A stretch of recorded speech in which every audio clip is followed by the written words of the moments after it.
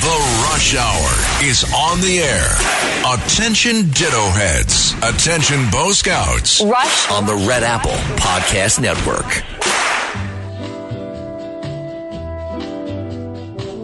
The year was 1961, April 14th. Cupid, draw back your bow and let your arrow go straight to my lover's heart. For me, Sam Cooke. Cupid, please hear my cry and let who's every time I hear straight to my lover's Steve heart Perry, for me. I think of Sam Cooke. Yeah, I hear it. I don't mean to bother you, but I'm in Little bit. distress. There's danger of Yeah, I mean, it's just kind of a style thing. Right. But We have on the phone with us one of the guys that has, I love people's names. I love when people just have the perfect name. And we have him, one of the guys a journalist that has like the perfect name, Josh Hammer. It sounds like you could be a movie star, Josh Hammer, the action series coming. How you doing, Josh? You know, you're way too kind for me. I used to joke growing up that I should have been a baseball player, but unfortunately, I could barely get the ball past the pitcher's mound. So that was not meant to be, Alas. I mean, I do. I have a friend who's in radio. To me, he has like the perfect radio name, Lars Larson. It's just like everything is just perfect, and you have that with radio. I mean, and Josh Hammer, to me, sounds like a movie name. Sounds like you should have a book series named after you. But you have a great column today, and I want you to walk us through it. I want us to walk us through The Only Way Out is Through. It's a strange headline, and tell us what you mean by The Only Way Out is Through.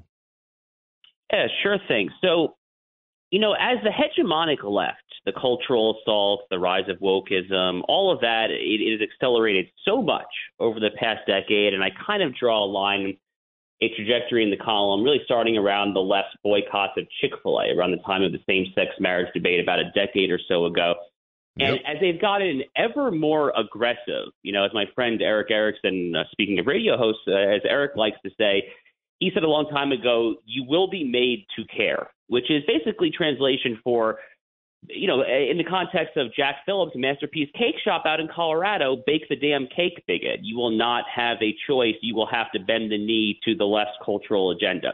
Now, amidst that backdrop, Bo, I think a lot of conservatives have had the instinct to basically just retreat to their enclaves, to kind of just try to surround themselves with like-minded people, move to red states. And I support all of that. I mean, I live in Florida. I live in a red state.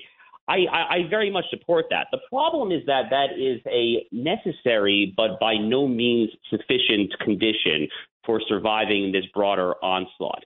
And I think that conservatives, we on the right in general, basically just have to man up and get dirty when it comes to economic boycotts, things like this pushback against Bud Light for this asinine special campaign they ran with Dylan Mulvaney celebrating, quote unquote, 365 years of girlhood. Another thing that I flagged in the column, a very similar kind of boycott style metric. So the former federal judge that I clerked for, Judge Jim Ho on the U.S. Court of Appeals for the Fifth Circuit, has been the leader on the federal judiciary in terms of boycotting hiring law clerks from woke law schools. He led the charge in boycotting Yale Law School last year after they shouted down a conservative speaker, and most recently he's just added Stanford Law School to that list for what they did to his Fifth Circuit colleague Kyle Duncan, shouting him down last month. The point here is that these kind of tactics are not necessarily natural to a lot of conservatives who would really just kind of prefer to just, you know, live and let live, kind of like live in your community, surround yourself with fellow kind of virtuous religious people. But the point of the column is that you can't do that. And the only way out really is to actually fight the fight and ultimately see ourselves through.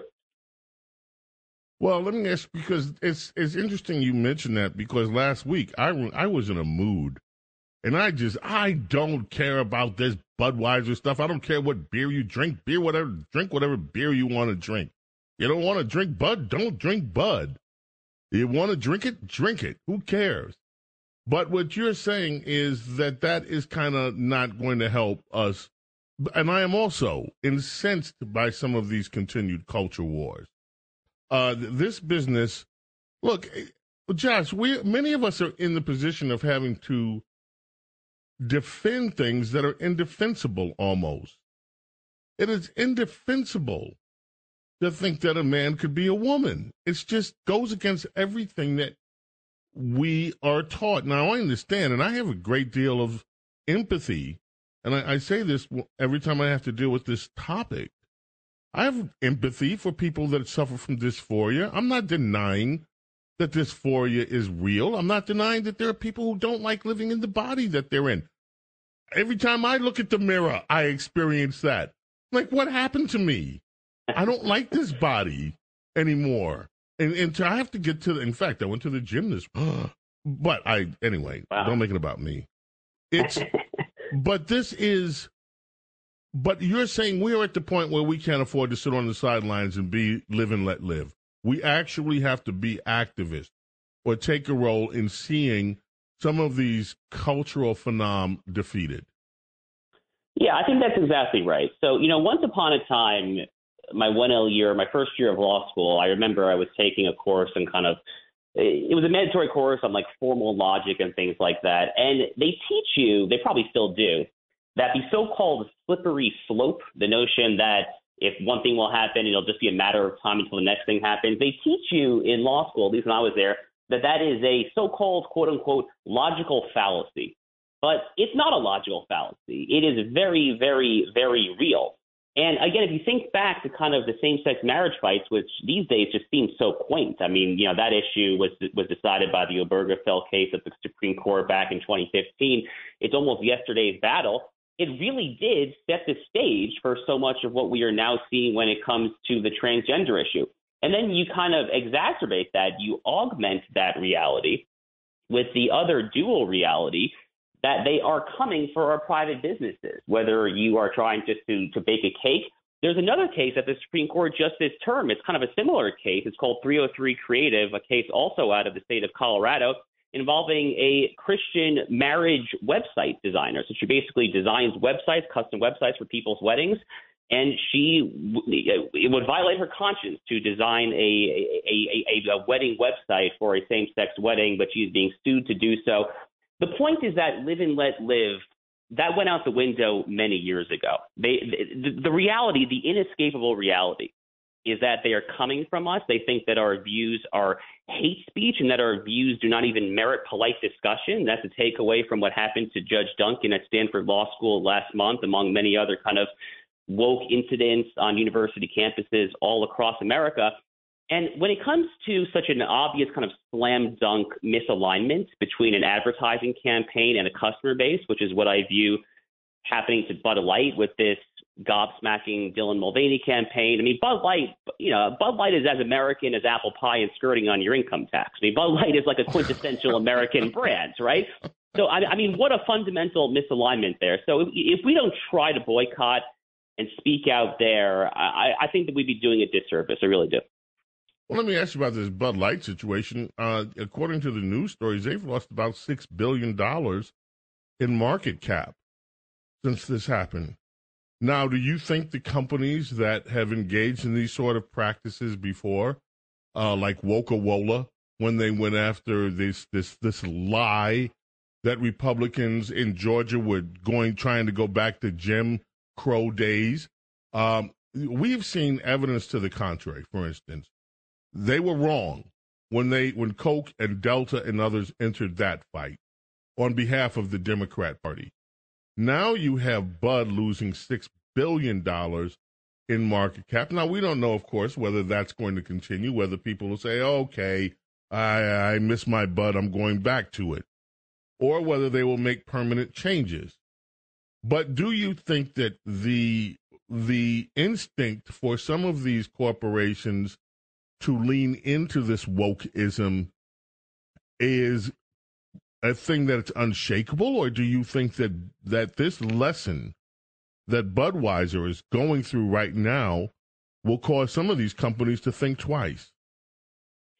I think it will cause some companies to think twice. I definitely do not think that this is kind of a fundamental one-way ratchet. So I think back to an example from just about a year ago. So it was around April of last year, where here in Florida, where I live, Governor DeSantis really kind of smacked the Walt Disney Company and removed their special tax breaks and various other incentives for the so-called Reedy Creek Improvement District there in central Orlando.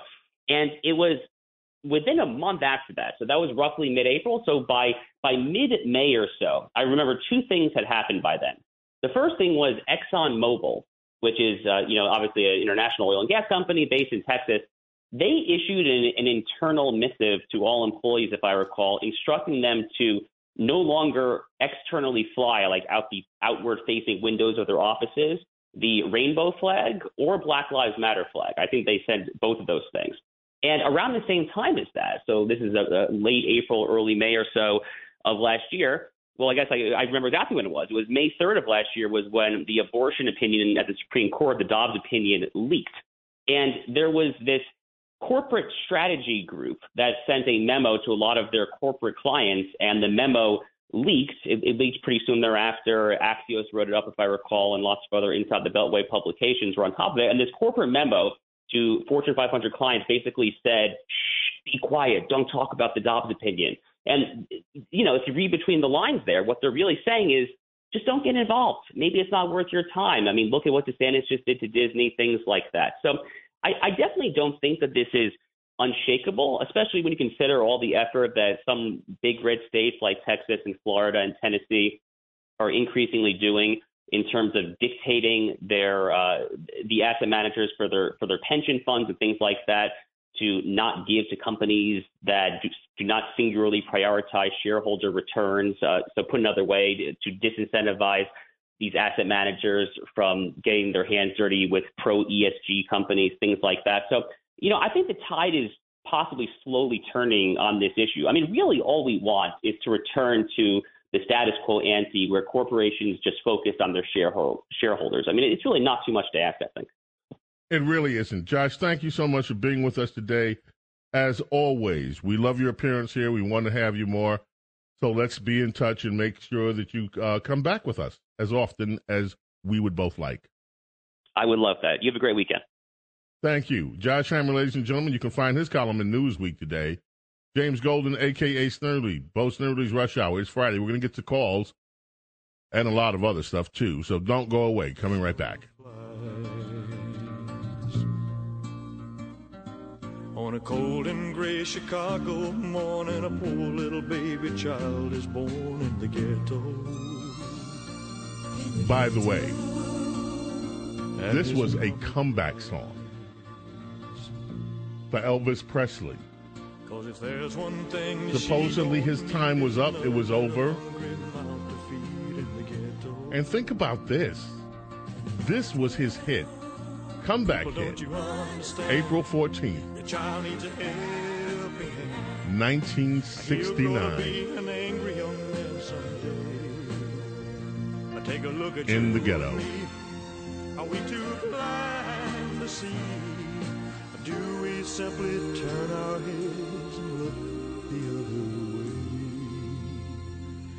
Well, the world turns, and a hungry little boy with a runny nose plays in the street as the cold wind blows in the ghetto.